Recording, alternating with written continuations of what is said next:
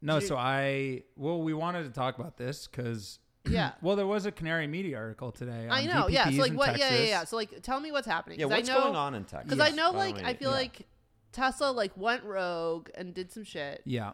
And then now there's this pilot. So like, walk us through it. Beyond. So that. I think it was interesting. Like it was kind of funny because like that we saw that starting to happen, and like we were one of the few people out there saying like, oh, we're like a retailer, doing DER, like connecting DERs and like doing basically the idea. We'll talk about how we feel about the term VPP, but it just kind of, there weren't a lot of people talking about that. So Arushi, who we got to get on the pod, was like, I'm putting this pilot together. Like, you guys should get involved. And then we did like a webinar on like our plans and, you know, what we thought about this project, but it like created all this like interest around what we were doing. And it just kind of like, all of a sudden, like Texas was one of the coolest like VPP markets. And you've seen like very Octopus quickly announced with Enphase, like Vistra announced their connected conservation program, which if you've... What does that mean? Conservation? Yeah, that was how they marketed it. We can come back to that. Tesla like announced energy their VPP. Conservation? Yes. Okay. They're talking about DR. They called it connected conservation. I love that. I love that. Sounds branding like... for me. It sounds like I'm going to like save a swamp. Yeah. Or it sounds like a committee of like utility managers came up with that. Yeah. Right. Sorry. Which is probably why I like it. Yeah, like conservation. But anyways, it was just like out of nowhere. I was just like, wow, Texas is like doing something. Like a real market suddenly for DRs. And so what was it? What is this something? It started as what was it before? What is it now? Okay, so it started as the aggregated load resource program. It's morphed into the aggregated DER pilot. Funny enough, we should have trademarked. They call themselves the DER task force, the like committee working on it. It's not too late. Which is somewhere else too. There's another state that has a DER task force. Arushi has like given them a bunch of pins, or she's given her our patches. She like texted me like, "Can I have some patches?" So it's all good. DR task force, whatever. We're not going to trademark it. It's for the world. Like you become. It's good. I may trademark it. Colleen's trying to get rich.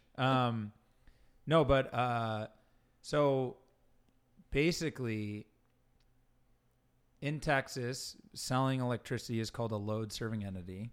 Yeah. So it's like the supply portion of a utility. Utilities down there are just TDSPs, transmission distribution service providers. So they're like just the wires. Yeah. And then a qualified scheduling entity is what like schedules power plants in. So it's like DR, it's like capacity. So LSC is like load supply. QSC is capacity. Like if you think about the energy capacity concept. A QSC is that which bids a plant into the market. Yeah. Like schedules it in. Yeah. So that could be the plant itself or some entity between. Yeah. And what was cool is they were just like, we're going to take the existing market concepts and like turn DERs into a power plant, like an actual virtual power plant where you have to be a qualified scheduling entity and load serving entity. And you can aggregate up what it's like morphing into now. And I don't know a lot of the details, like people on my team know a lot better, but you're basically like bidding into the market, whether it's like ancillaries or energy, like as a power plant, and the way you're like setting up your telemetry with the market, like it's as if you're actually bidding it into the market. It's not like, hey, here's this program, demand response program on the side that we're going to create some like out of market incentive. That you're like participating actually in the market as an aggregated set of resources. Like baselines and counterfactuals and all this stuff. It's like hardcore. You just bid your stuff in. Yeah.